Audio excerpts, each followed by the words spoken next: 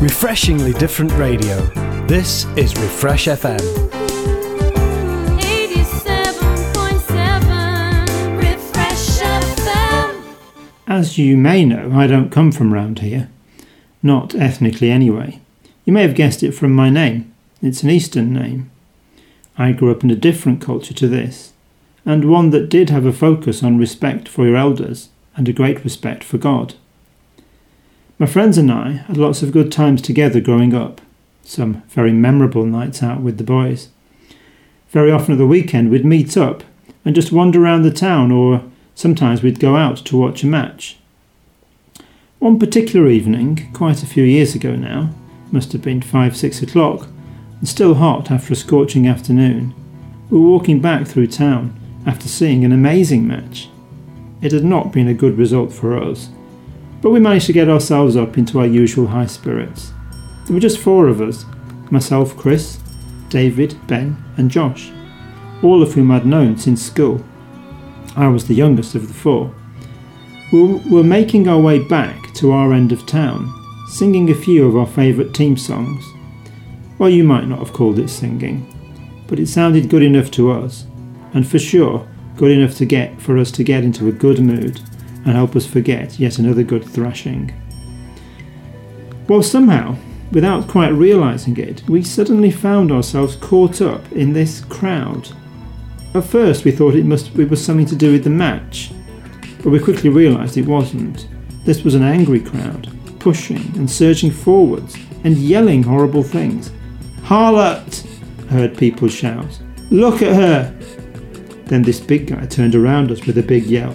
"Pick up your stones, lads! We've got a lynching!" "Hey, what's going on, mate?" Josh asked a guy pushing into the back of us. Well, I was having trouble just standing up straight, and all the time we were being driven forwards in some direction. Well, we seemed to be headed for the temple courtyard. "Pure trash! Caught red-handed!" Some guy turned round to Josh. "Him and her, and him married with 4 kids. Marriage wrecker. That's what she is, look at her." "What about him? Where's the bloke?" Josh shouted back. The guy in front turned round again. "What does that matter?" His mate, beer can in hand, joined in. "It's a bit different for blokes, mate," he said, with a wry grin that said everything. "Look!" I followed his finger through the mayhem and the bodies, and sure enough, there, on the temple steps, were a group of men and a woman. She was half naked, her shawl and underclothes ripped. I couldn't see her face because her hair looked such a mess. She was cowering, her head bent low. She knew what was coming. And there was a group of men, well, they were our teachers, all of them Pharisees, people I've got huge respect for. Turns out they'd caught this woman red-handed, caught in the act.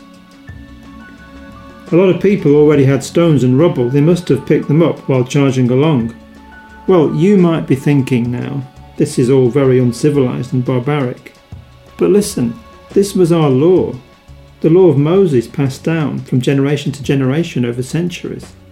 Sometimes I think our laws were harsh, but then God has a special place and a special purpose for us, and we had to keep ourselves pure and different from the rest. That's what God commanded us. Our law makes us different from you. Our law is everything. Without our law, we're no different from the heathen around us. And then, suddenly, it all went quiet. And there he was. Rabbi, Rabboni, teacher, they used to call him different things. The man from Galilee. I'd not seen him before, but some of my other friends had. Some said he was a healer and a teacher. Some said he was more than that. Most people said he was a troublemaker. Definitely controversial. Anyway, he walked along the steps towards the woman and paused. He may have said something to her, I wasn't sure. There was just so much going on, but she looked at him, and just for a moment you could glimpse her face. It was cut and bruised, and she was still obviously crying. Then one of our teachers, the leading Pharisee, spoke up. "Teacher!" It sounded kind of sarcastic as the words fell from his lips.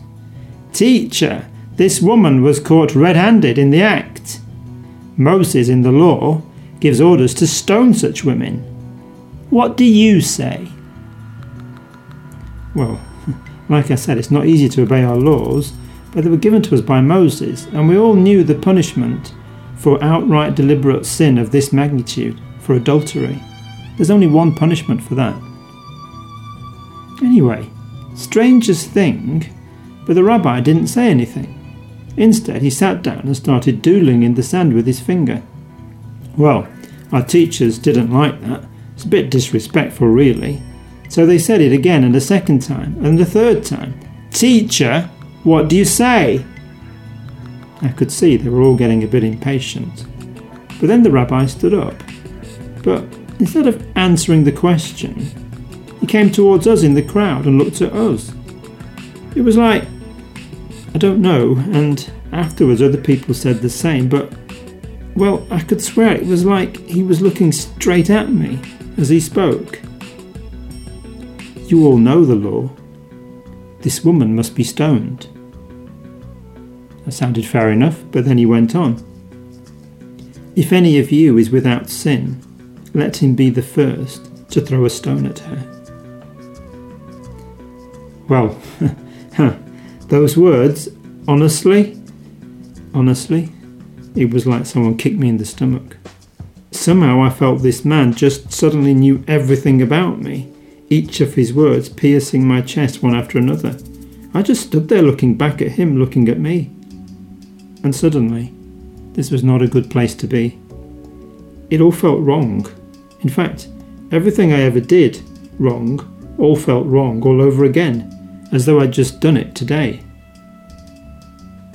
All the things of my life suddenly in view, and somehow he knew. It took me a few moments to say anything. Meanwhile, this guy, the rabbi, he just went back to drawing lines in the sand. So I said, "Guys, we need to go. We shouldn't be here anymore." I turned round and they'd gone already. They hadn't even said anything, just quietly sloped off. In fact, it suddenly dawned on me nearly everybody had gone. There was just me and some other lads about my age and a few younger ones as well. I turned and started walking away. I just paused and looked back once more. The teachers, the Pharisees, they'd all gone as well. There was just the two of them left.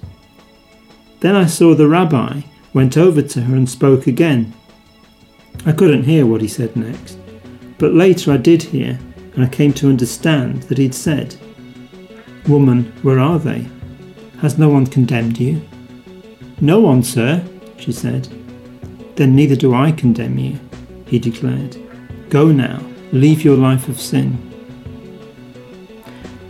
She works down in the bazaar on a stall now. Leah, or Leah. That's what she's called, I found out. I talk to her sometimes. She's cheerful, often quite thoughtful. You know, a lot of people still look the other way when they go past. But you know, we don't, not us. Not us who were there that day. Because we know that really we're just the same as her. Refresh.